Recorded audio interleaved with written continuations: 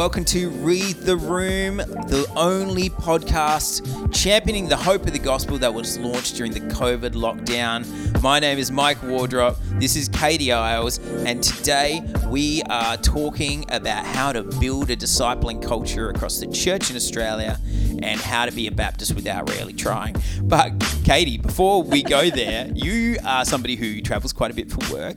You don't just work as an associate pastor. Do I sound like a jerk? Do you make me sound like a jerk? Sorry, I've got a plane to catch. Well, you do when you sound like that. You sound super bougie, yeah. Would you like to come to the Virgin Lounge with me? You can make toasties. I think you do need we can make toasties on the end of that sentence to make it sound a bit less creepy and a bit less grooming. They've got a mid-range sparkling you can have as a little afternoon dibble. Well, that just shows you don't have entry to the Qantas Lounge. But Katie, talk to us about... That's the meanest thing you ever said to me. It probably is. Talk to us about the fact that you actually are going to fly a plane. How are you feeling about that? I'm actually feeling great. I've been feeling weirdly claustrophobic, not being able to travel. In little old Adelaide without 800-metre blocks. Don't get me wrong. No, I love being here, but like being on a plane, that's alone time. Yeah. Being in a hotel, that's alone time. I mean, I love the people. I love the children's. Yes.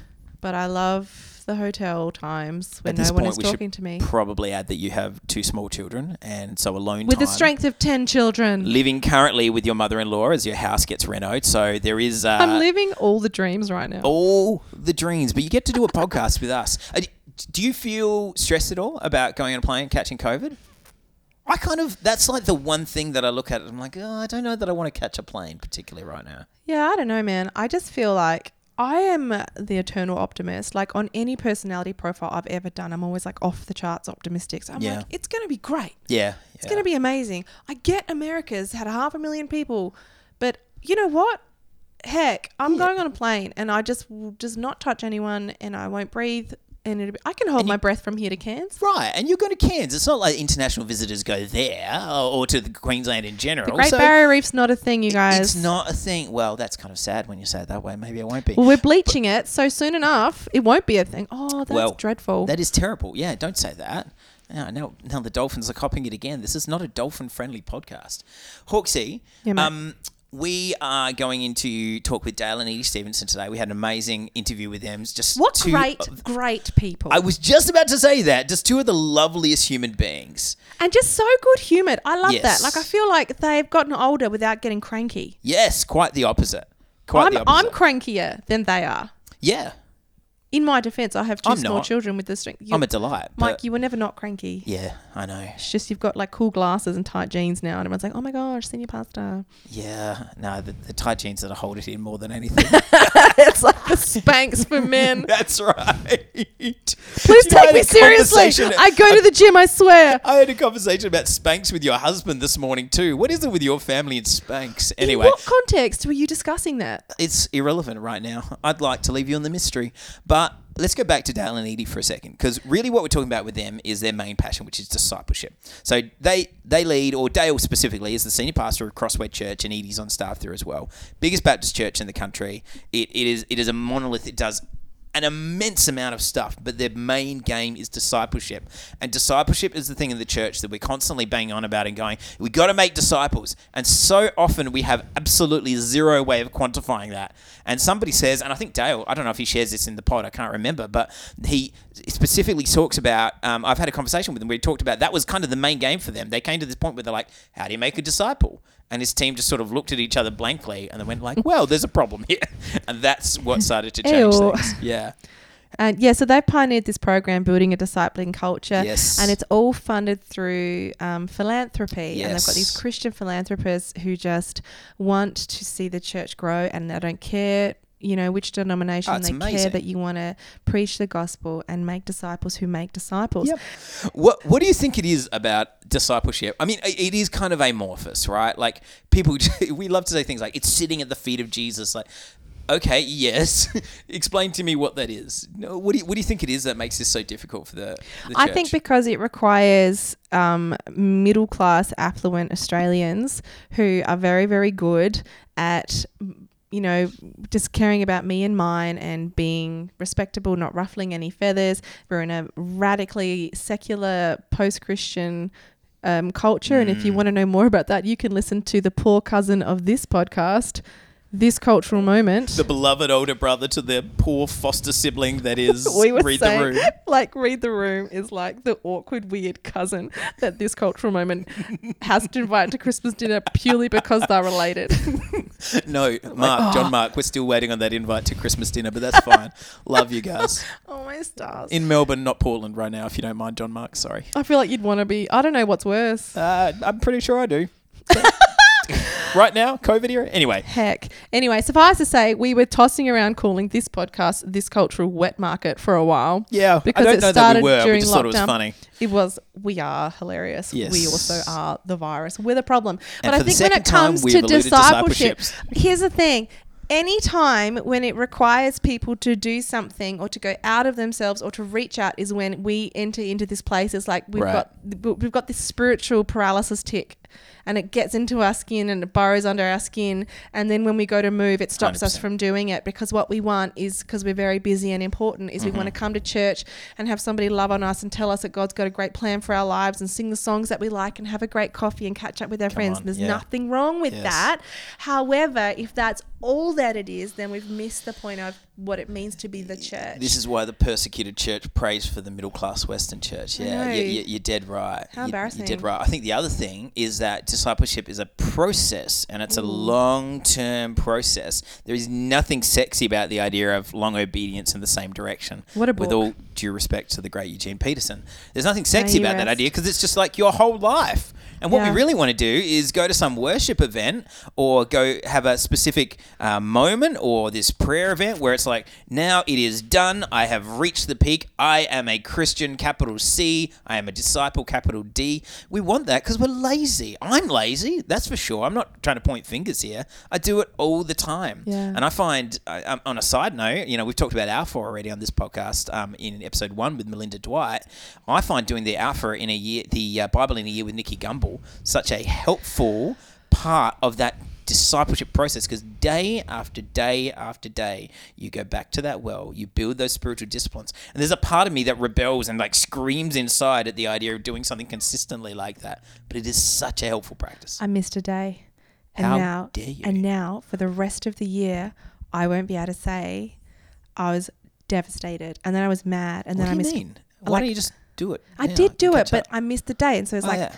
So me too. I lost the streak. Anyway, clearly I need to convert to Islam. You or something version is now. the new Snapchat for Christians blame without Craig anything better Rochelle. to do.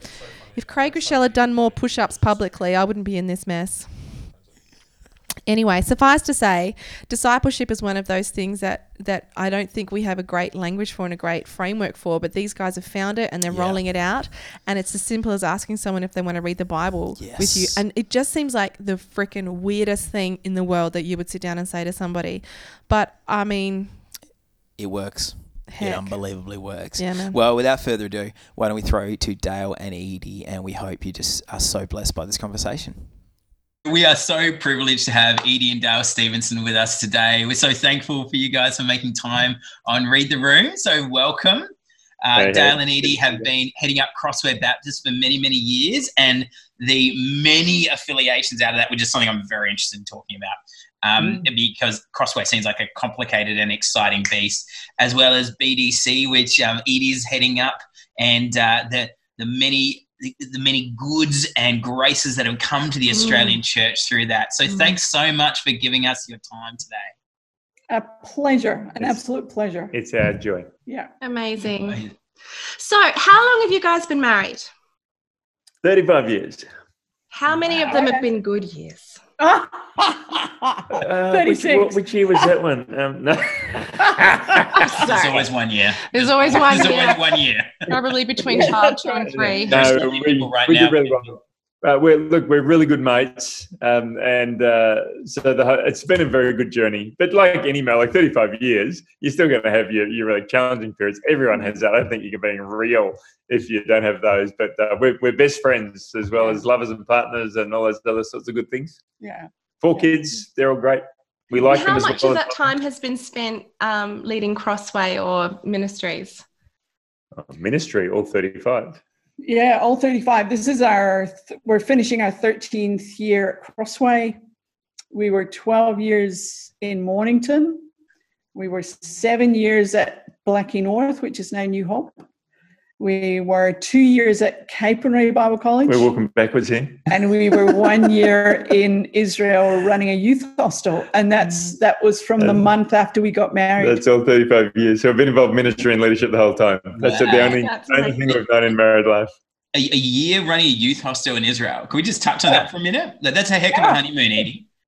Yeah, absolutely. So a month after we were married, Dale had been invited. A couple who ran a youth hostel in Eilat in the south of Israel came to Capernwray where we were both working, and they had invited Dale because he was an evangelist, and this guy was just a rampant evangelist, and he invited Dale to go and be part of the team there.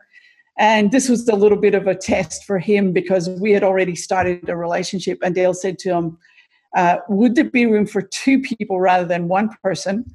And he said, sure, there's room for 2 people. So we decided we'd get married, and then we'd go out there the month afterwards. And sure enough, we were live-in managers. So we lived in the back room of the youth hostel, and we, opened the gate at 6 a.m. and we locked the gate at 11 at night, and we washed the sheets and cleaned the toilets and booked in people. Shared Jesus for the sake of people. Four nights a week, there was like an evangelistic Bible study because people were like carrying their backpacks around Israel. It's the land of the Bible. So we'd say, if you want to come and we're going to talk about the Bible, we had a sukkah, which is a palm hut on the property. In the sukkah, tonight we're going to be talking about the Bible. So you get all these backpackers from around the world. Our number 1 client base was Israel. Number 2 was German. Yeah. And number 3 was American. And then it was all everywhere, Europeans. And so, 4 times a week, we'd sit down, we'd have kind of 15 or 20 people there from just all over the place, and we'd open up the Bible, we'd share Jesus with them. It was a fantastic work. We saw a lot of people put their trust into Israel. Amazing. Yeah. That's incredible. And now you're slumming it in Melbourne. Yeah, that's right. Yeah. Suffering for Jesus. Totally. I mean, that used to be far more of a joke line than it has been in 2020, probably. But come on, we had 112 days of a hard lockdown. So we went for the most. We had 3. Yeah. We were the most livable city in the world, and then we became the most lockdown city in the world, and it was it's kind of like the flip side of the card. So, I mean, leading Crossway must be a pretty fascinating exercise because I think, I met you guys at the lovely Pearl Beach, and a lot of this interview is just me angling for a second invite, frankly. But Good try. One of the things that I felt really fascinated about was the way you describe Crossway as, obviously it's probably a mega church in the way people would describe what a mega church is, at least in an Australian context. But the disparate nature of the congregations, first of all, like at least one Mandarin congregation, if I'm not mistaken. Yep. Mandarin, Cantonese, Korean, Indonesian, and English. Right. So 2 Mandarin congregations, 2 Cantonese, 2 Indonesian, 1 Korean, and 5 English-speaking congregations. Okay. And just before COVID hit, we were just shy of 5,000 people physically showing up on a weekend. Right. Wow. So that's a lot. Plus missional communities, Yep. Praxis, Men's Shed, which Katie is now gone. No. if you need that back up and running, Katie is interested, and a variety, of course, of like life groups, connect groups. Sure. Yeah. So I guess my first question is how, but that's probably too long a question. So let's go with why this model of ministry. Ooh. Sure. Okay, that's a big one. It is a big one. Can I kick off with that one? Sure. So Crossway at its heart has always looked beyond itself. It's in the DNA of the place. It was in the DNA of Crossway prior to us getting there. It would manifest in international missions. So we're a sending church, and we currently have 73 sent workers from Crossway across Australia and around the world in some of the toughest and most dangerous environments of the world. We have sent workers. So it was always in the heart of the church. And then we started increasingly manifest it to those really doing life tough in our local community. That's called Crossway Life Care. We took up Coach, which was something that got born while we were down in the Mornington Peninsula out of the church there. But we ended up getting transferred over to Crossway. And so now there's 122 churches around Australia and in Britain who run that. It's community mentoring. family, youth, kids. There's now financial coach and Indigenous coach and Chinese coach.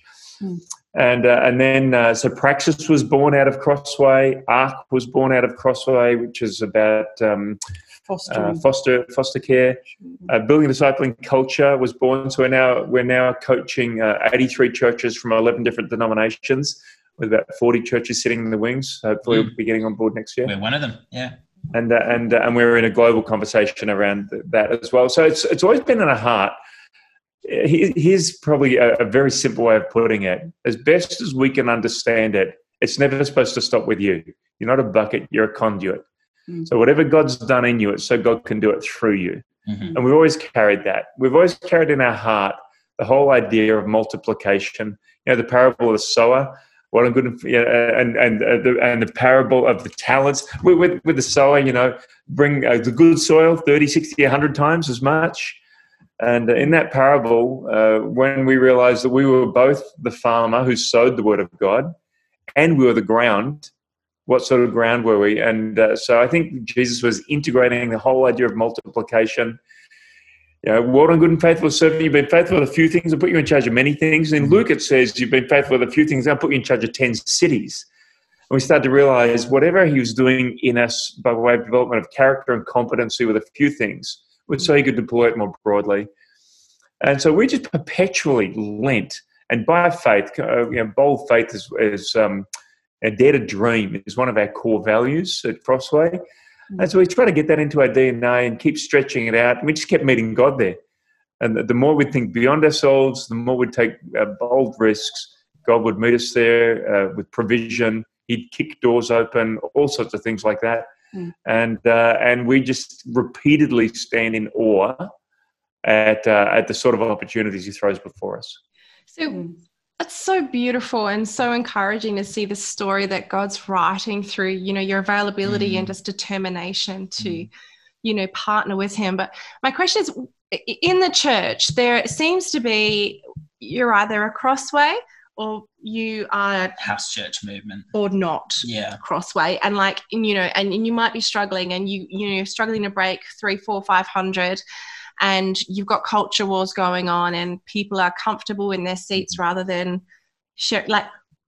What do you say? What do you see, I suppose, first of all? And what would you say to the churches and the leaders who are struggling and feeling like they're failing because they're not Crossway? Now, Katie, one of the things you're going to have to realise in this dynamic duo here, I'm an absolute infielder in baseball terms. Like you hit the ball, I'm catching it and throwing it back. Edie's an outfielder. You sky the ball. She wants to run around for a while. She'll give a much better answer, generally speaking, because she's thought it about a bit longer. I'll kind of give you kind of responses like this. So sometimes I just need to pause and look this way. And then if she's still running around in the outfield, then I'll spill whatever kind of beans that I've kind of got on the infield here. So I'm happy to give it a crack, and then Edie will probably back it up with a more thoughtful response. To say Australian Christianity is stuck is generous. Yeah. To say it's paralysed as far as stewardship of the gospel is closer to the truth. Now, that doesn't matter what size church you are. So whether you're a church of 50 or that kind of 200, 300 to 500 zone or kind of really big one, Christianity in our nation, it's the Western Christian model. To say it's stuck is generous. It takes 100 worshipping Christians a full year, men, women, and children, to see one person cross the line, put their faith in Jesus. We just don't know how to steward the gospel. We don't know how to disciple people towards faith in Jesus. I thought I had a sober assessment about the faith in our nation, and what I've now discovered is I was very optimistic. It was much worse than I thought it was. So my words to churches of 3, 4, or 5: don't try and be like a really big church. You don't need to be. Just be who and what you are. Generally speaking, churches are way over-programmed and they're trying to do way too many things. So we say, look, you can probably achieve more by doing less, but by doing differently. Jesus worked with a few for the sake of the many.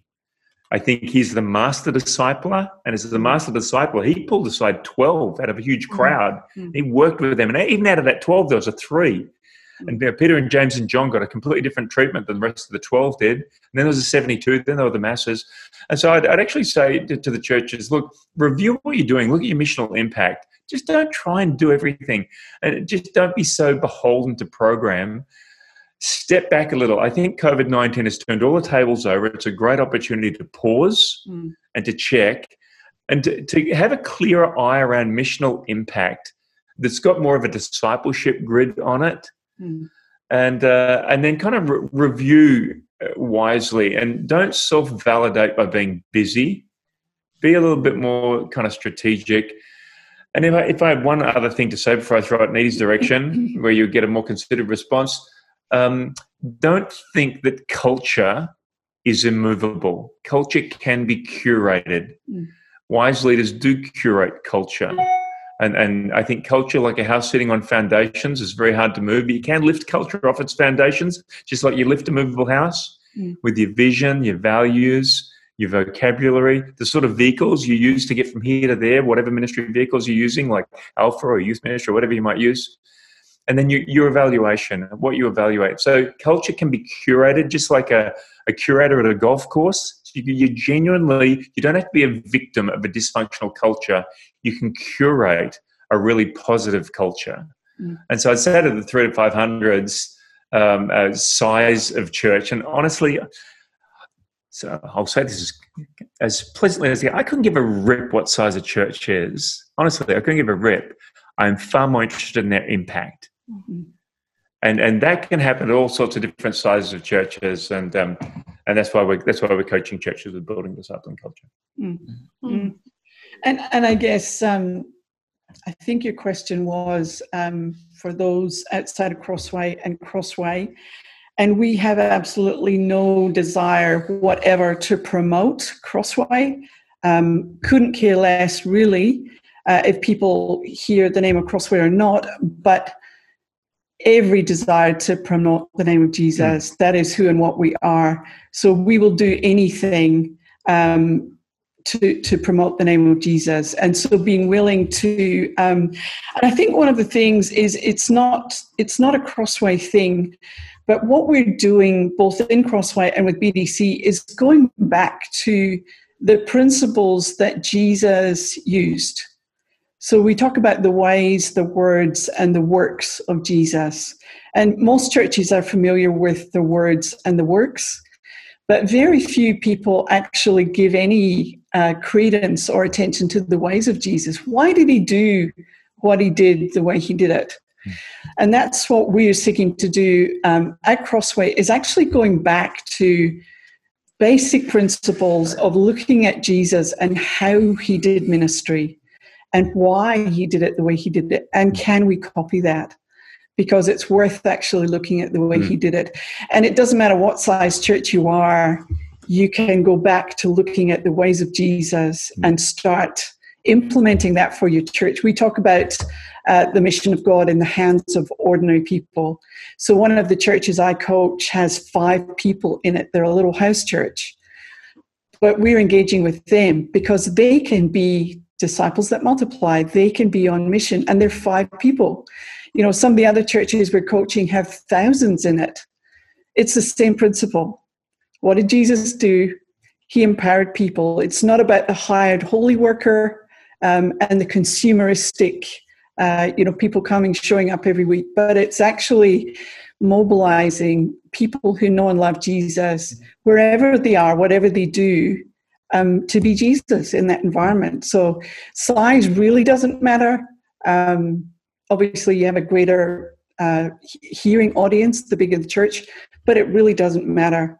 So it's about, looking again at what Jesus did, how he did it, and refocusing on that. Can I throw one more little piece in there? A shift of paradigm. Western Christianity says you've got to get them converted and then you disciple them. I think that's Western. And then once you get them converted, you want to grow them, train them, and mobilize them. That's a real Western kind of mindset. That wasn't the way Jesus did it. So for Jesus, discipleship began at first point of contact. He discipled them towards faith in him and then to a life of faith with him. And so this kind of repositioning of the discipling process, which opens up a whole zone of challenge. Now, in that zone, he rapidly mobilized. He did in situ training. Growth was a byproduct. That's the reverse order to the Western model. The Western model says we've got to get them converted first. Now we're going to grow them, then train them, then mobilize them. Jesus said, no, I'm going to rapidly mobilize them. In situation, I'll train them. Growth is going to be a byproduct, and somewhere in there will be the conversion experience. What drives that Western mentality? What drives that? Tradition, history, getting it right. We've got to tick control. I think so. I think we think unless we get it right, we have the right words, the right information, it won't work. Yeah. Rather than actually Jesus sent out a bunch of ragtag disciples and they messed up and they failed, but they were his plan A. Yeah. Mm. And wrong sense of the end game too, do you think? Pardon? Wrong sense of the end game maybe as well, and the goalposts? Yeah, probably.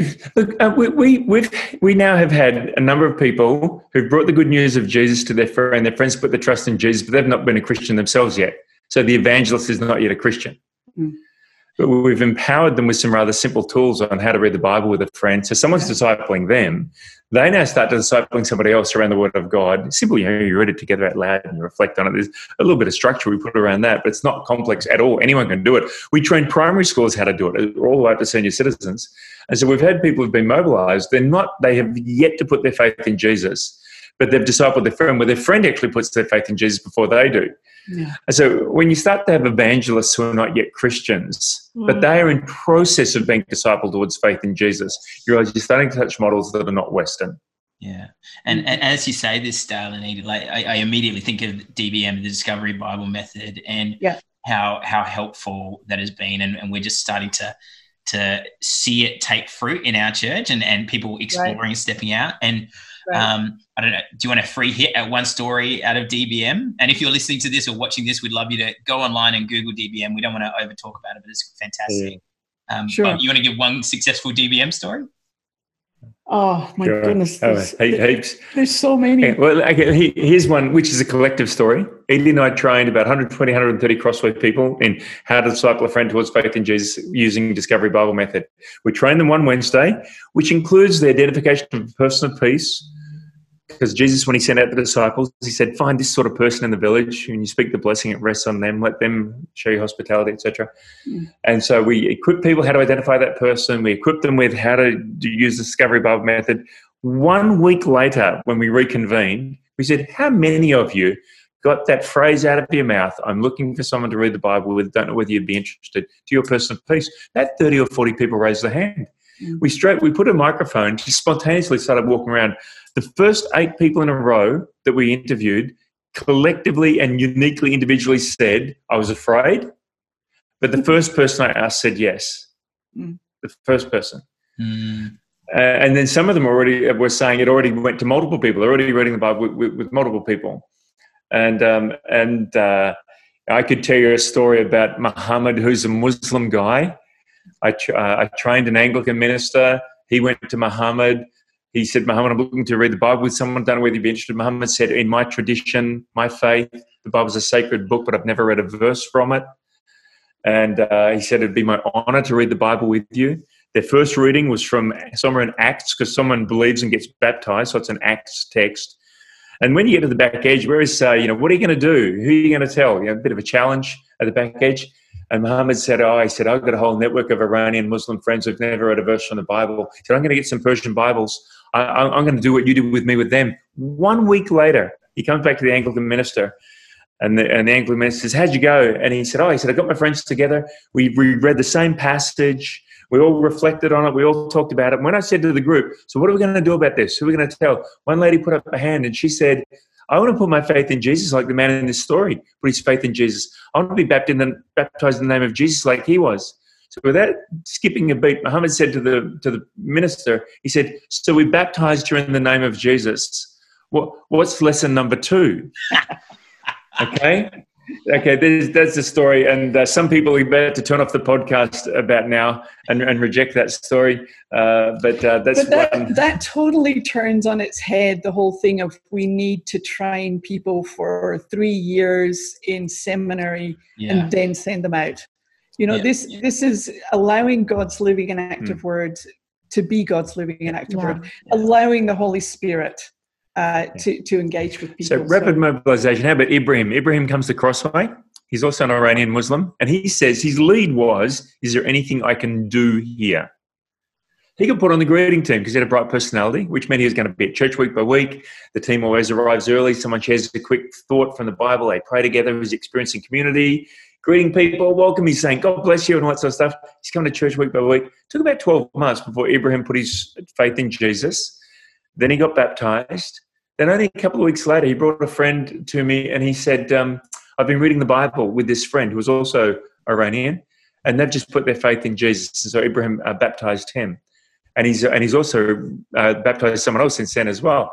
And so this rapid mobilization model, and if you think about Ibrahim as an example, his entry point was service.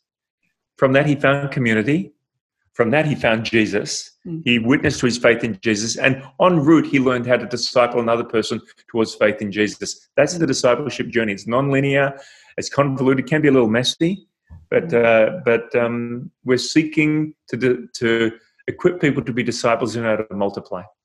Yeah, amazing. We're so grateful for that, just to have that model and that framework. I think like Mike and I were talking, I don't know when it was, a week or two ago, around how, you know, you can listen to all this content that's coming out and you can see these churches and do all this stuff, and you can end up feeling a weird paralysis or sense of like overwhelming. I literally am not able to do this, and you just say, you know, and you're praying for, you know, a second wave so you don't have to think about it, you know. So, you know, I need to stop praying for that so you can get out of lockdown. But stop praying for that, Kenny.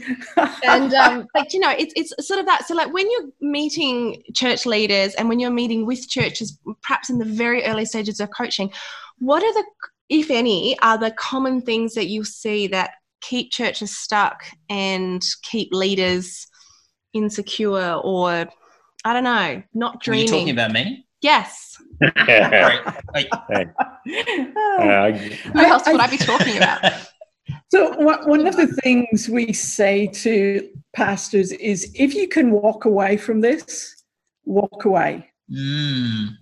But if the pain of the paralysis is actually deep enough and painful enough, then you need to do something about it. So will they come to you, you know, with all the pastors that you meet with? Do they self-select in that and say, I feel paralyzed, or I feel inadequate, or I feel like a total failure, I've lost touch?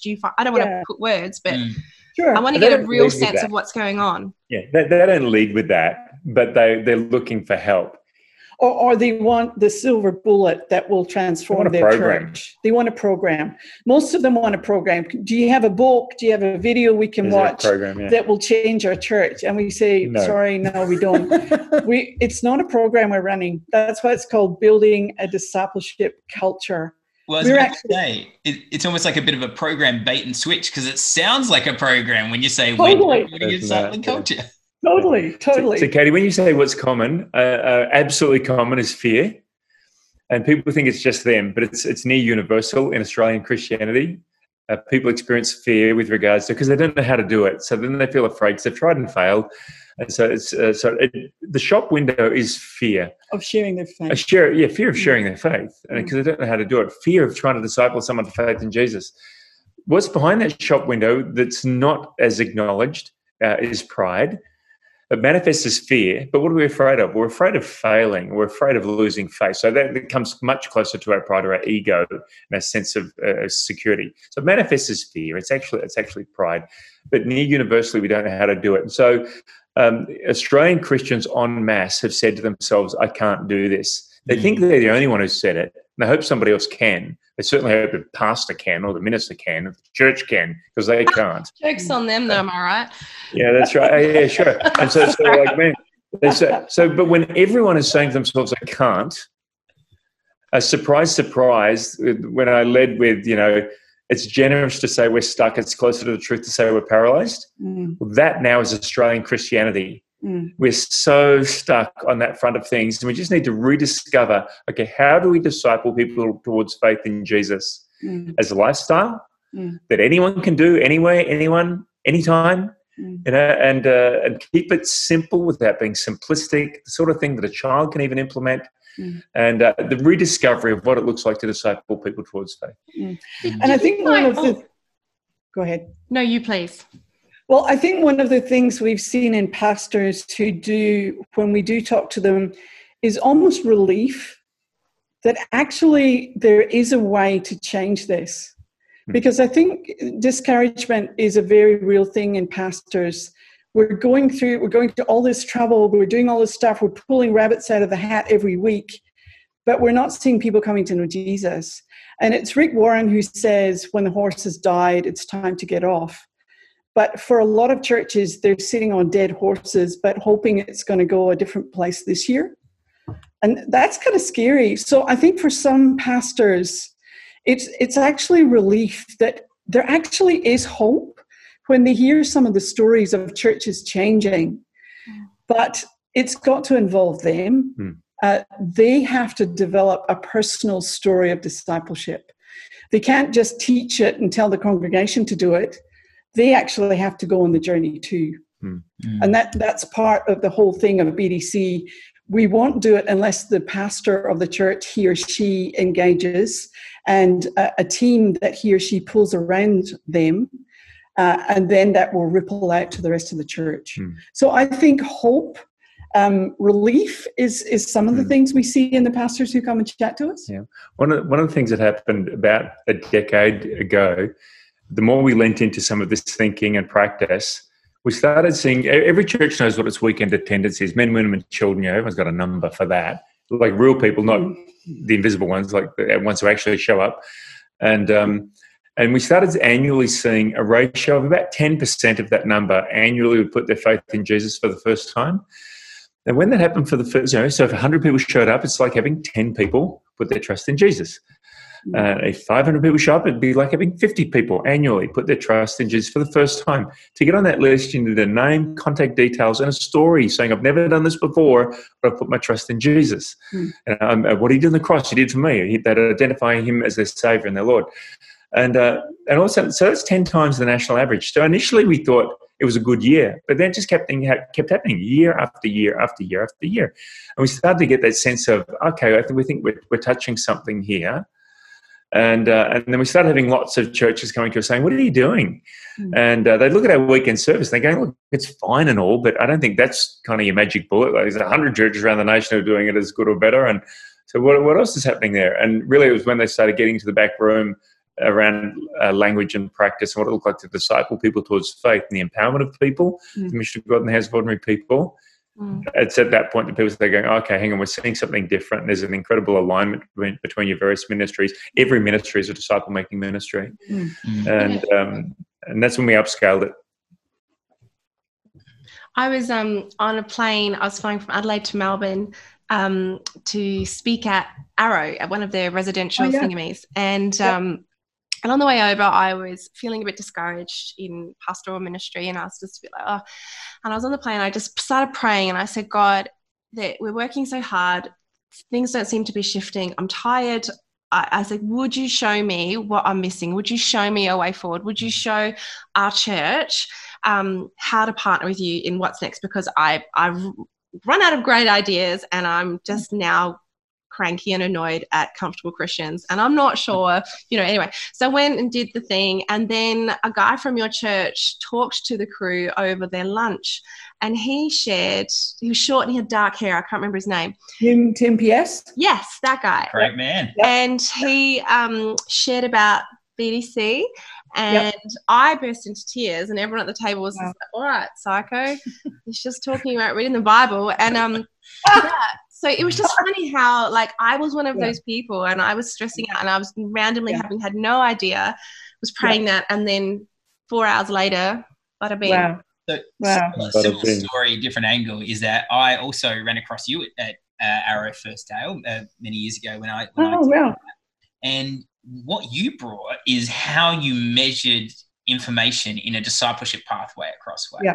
And it really, really captured me, because in the same way, there's something there, like I've got a marketing degree and a background in market research, and that's something that has always interested me, because I always want some sort of metric to, not to justify, but to show that something's working. But I think in Australia, well, everywhere probably, we have really had limited metrics, and it's always been how many dollars are coming in, how many bums on seats, and we're lucky if we get past that. Yeah. I'm curious, and if you're listening to this or watching this, please go download Crossway's annual report and have a look at their metrics. And you touched on this earlier with the salvations. What do you think are helpful metrics in this day and age to measure? Sure. Let me tell you the grid that we put that through, because that was formed long before I came to Crossway. Those ideas were formed about 20 years ago. Here was the foundational question. Researchers say people make about 25,000 decisions a year. So we said to ourselves, what are the most catalytic decisions in the discipleship journey? Everyone's trying to make a disciple of Jesus. So let's think of that gold star version of it. And if we think of before they had faith in Jesus, in the journey to being that gold star version, whatever that is, what are the half a dozen most catalytic steps or decisions that they take? So if they're making 25,000 decisions a year, can we boil it back to a half a dozen? Now, obviously, that's going to go back to people's understanding of the Bible. So I can tell you here's what we landed with. When a person puts their faith in Jesus, in our tradition, when they go public with that faith by being baptized, when they say, I'm not doing this alone, they step into community. They've got a sense of community with others. These are non-linear, by the way. Service, they say it's not just about me receiving. I want to be able to give. So service. Global view, global commitment to not just my neighbour or even my nation, but the world. Then finally, am I discipling another person towards faith in Jesus? Now, I say to church leaders on a very regular basis, you might have a different half a dozen. Honestly, it just doesn't matter. But for us, that we saw in, as I said, non-linear, double helix DNA. I shared the story about Ibrahim before. His entry point was service. And so then we measure those things because we think they are disciple-like steps. And actually it gives us metrics on discipleship beyond how many people just showed up, which is process. And I know the money thing's really important, as are your facilities. And how many people showed up, that's really important as well. It's not as if those things are unimportant. We call those, how many people showed up, how much money is given, what you're doing for facility. We call it pool data. Because it's like a pool, but we call the other stuff stream data, and we call them God-desired outcomes. It's God who said that He would have that none should perish. So we think salvation is a God-desired outcome. Jesus said, "Go and make disciples, baptizing them." So we think baptizing is a God-desired outcome. So we establish these God-desired outcomes. We then try and deal with the complexity around those decisions. We encourage people to take those steps. And so we can actually see them making discipleship progress. And we've got some metrics around it then. That's awesome. How do you find leading together in ministry? I mean, I'm sure now it's pretty good. Yeah. Look, we love it. We love it. We really do. We've always been in it together. Yeah, we have always been in it right from Israel and Cape and Ray Bible College. We've always been in ministry together. And actually, when I had to step out for a little while, when we've got 4 kids, when I was more involved with them, I really felt a loss at not being as involved. We've always had stuff happening in our home anyway. But we actually love serving together. It's great. And to be able to do BDC now together is just like a win. Tell you when it gets tricky. I can remember Edie asked me a question, and the question she asked me had a policy response from Crossway. So she asked me a question, I quoted the policy.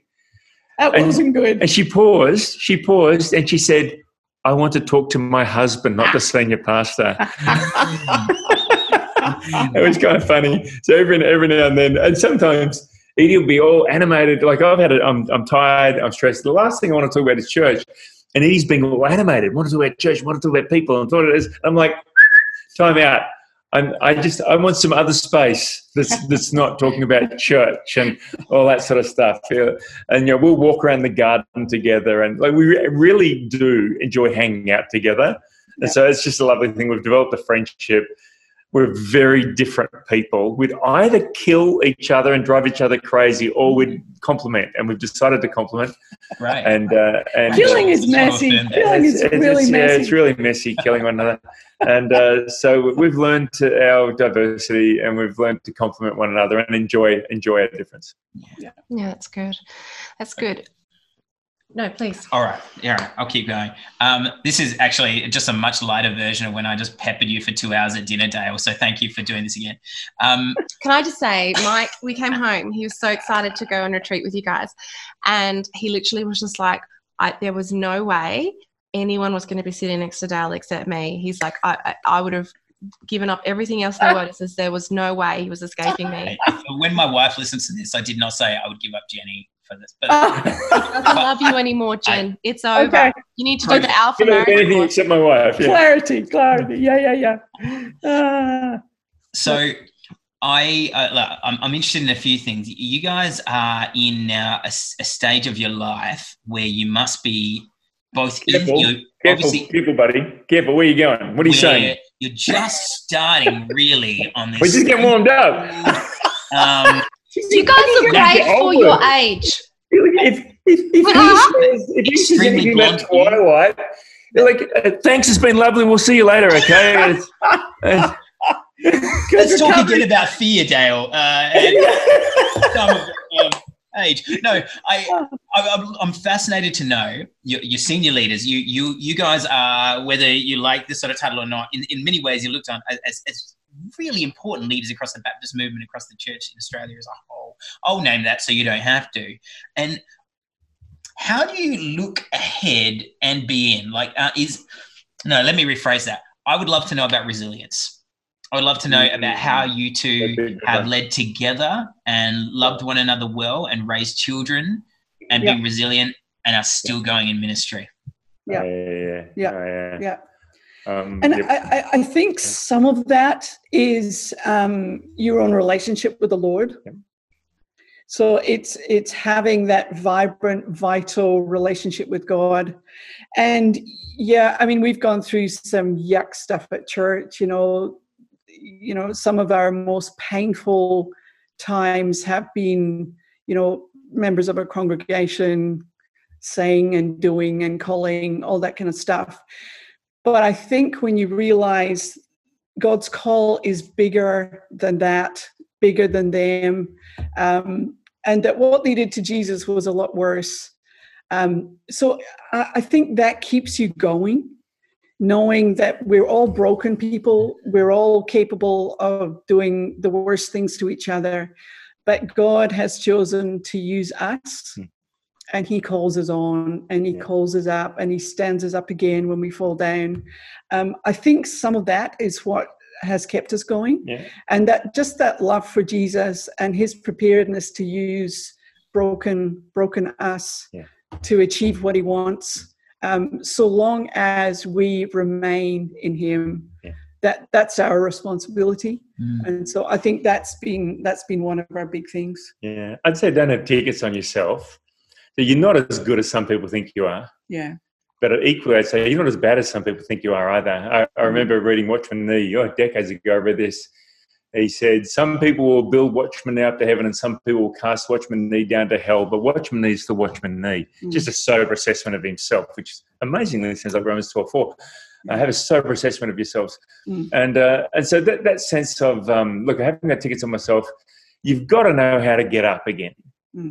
Really, if you're going to have a go, you definitely. So it's almost like saying to a child, you can learn how to ride a bike without ever crashing it. Well, everyone knows you can't learn how to ride a bike without crashing it. It's all about getting on the bike again. If you're really going to learn how to ride the bike, you're going to have to learn how to get up. So that capacity to figure out how to get up again is really important.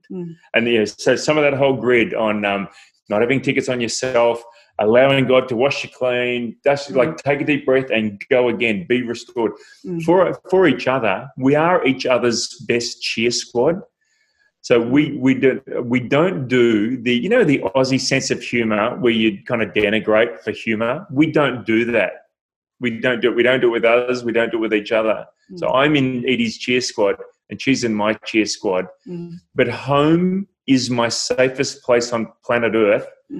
Second to my intimate relationship with God. He is my safest place, but always home is my safe place. And so therefore we can be transparent, we can be real, we can cry, we can talk it all through, but we have learned how to take a deep breath, get up and go again, and not allow our detractors to make declarations over our lives which would shred us. And it has happened over the decades.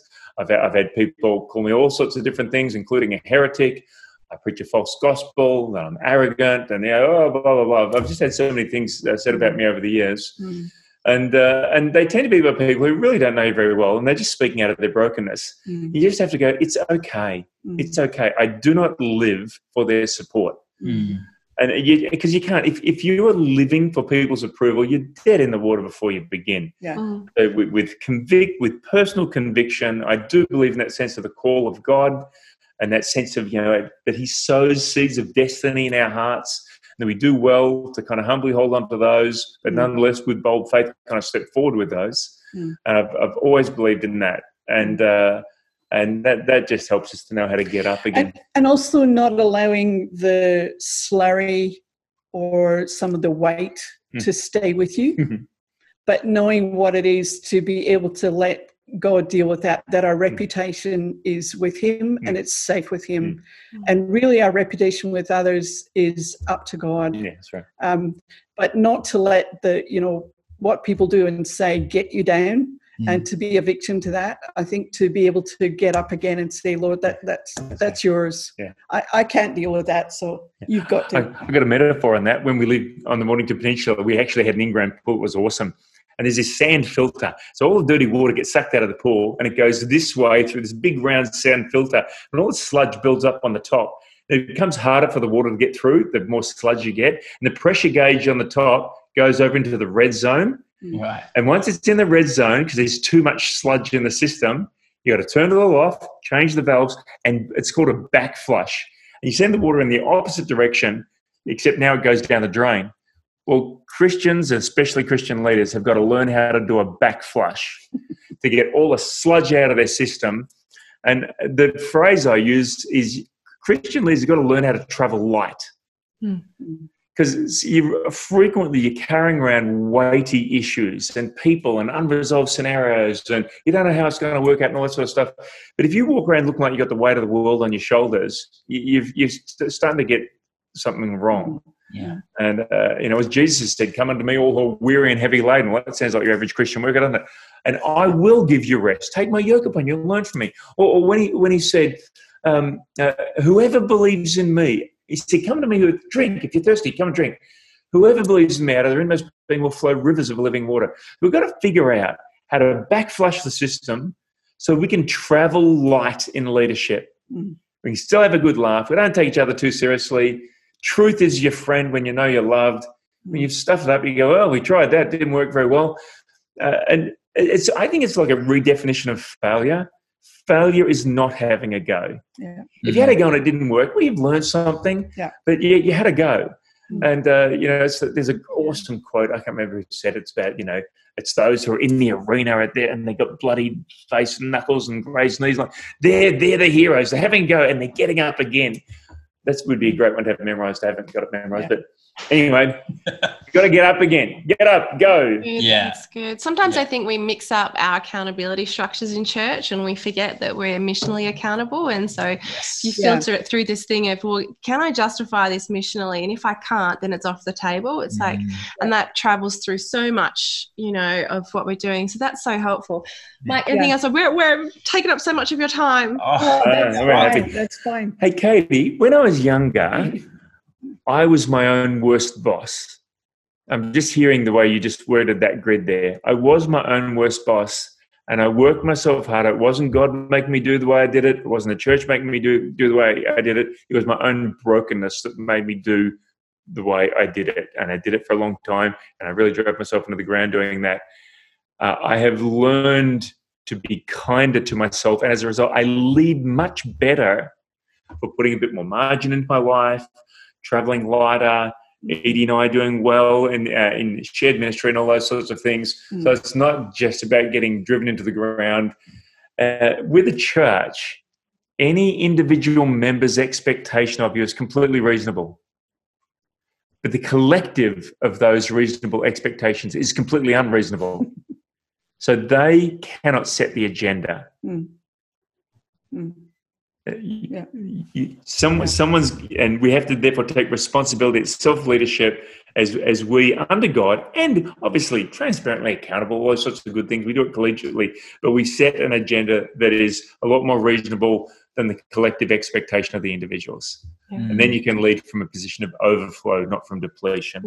So good. That's great. Well, look, the last thing I was going to ask, guys, is just what would you say as either something you're seeing that fills you with hope or a message of hope for Australian church leaders in what's been an incredibly difficult year?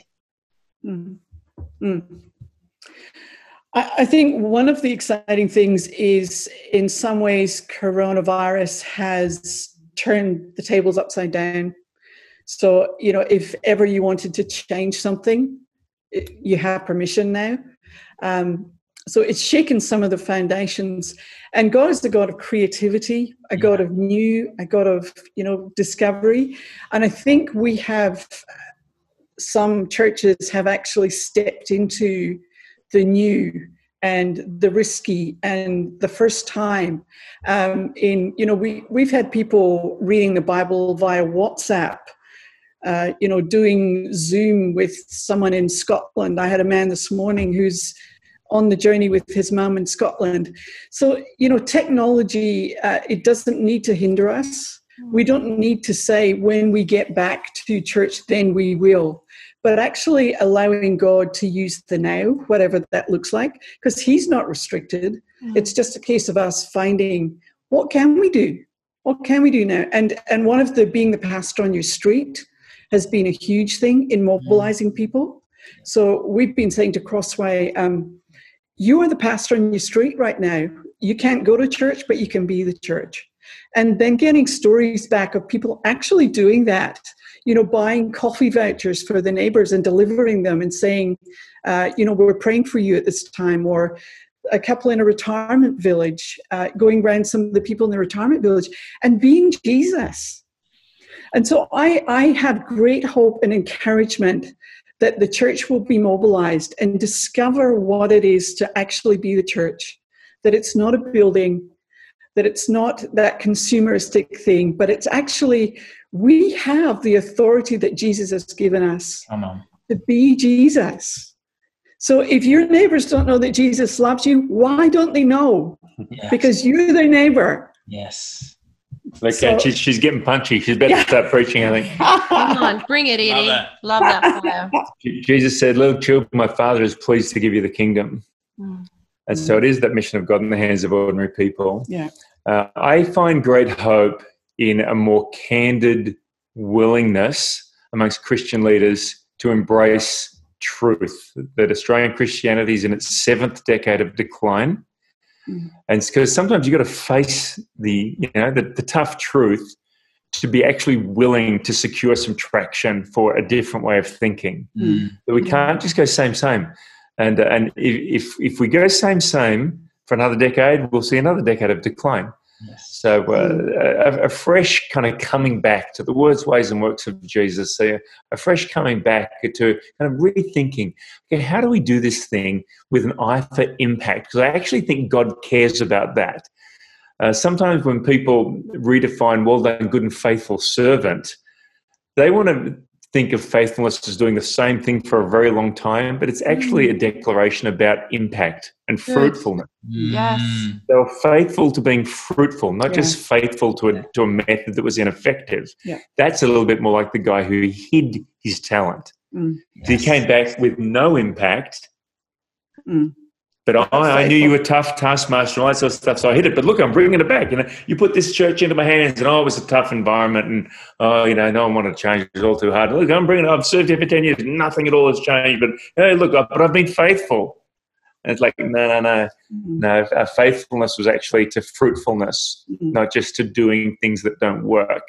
Yeah. And so my hope is that the pain is getting sufficiently high, not to crush people, but to cause us to review how we do what we do in the mission of God in Australia. Yeah. Yes.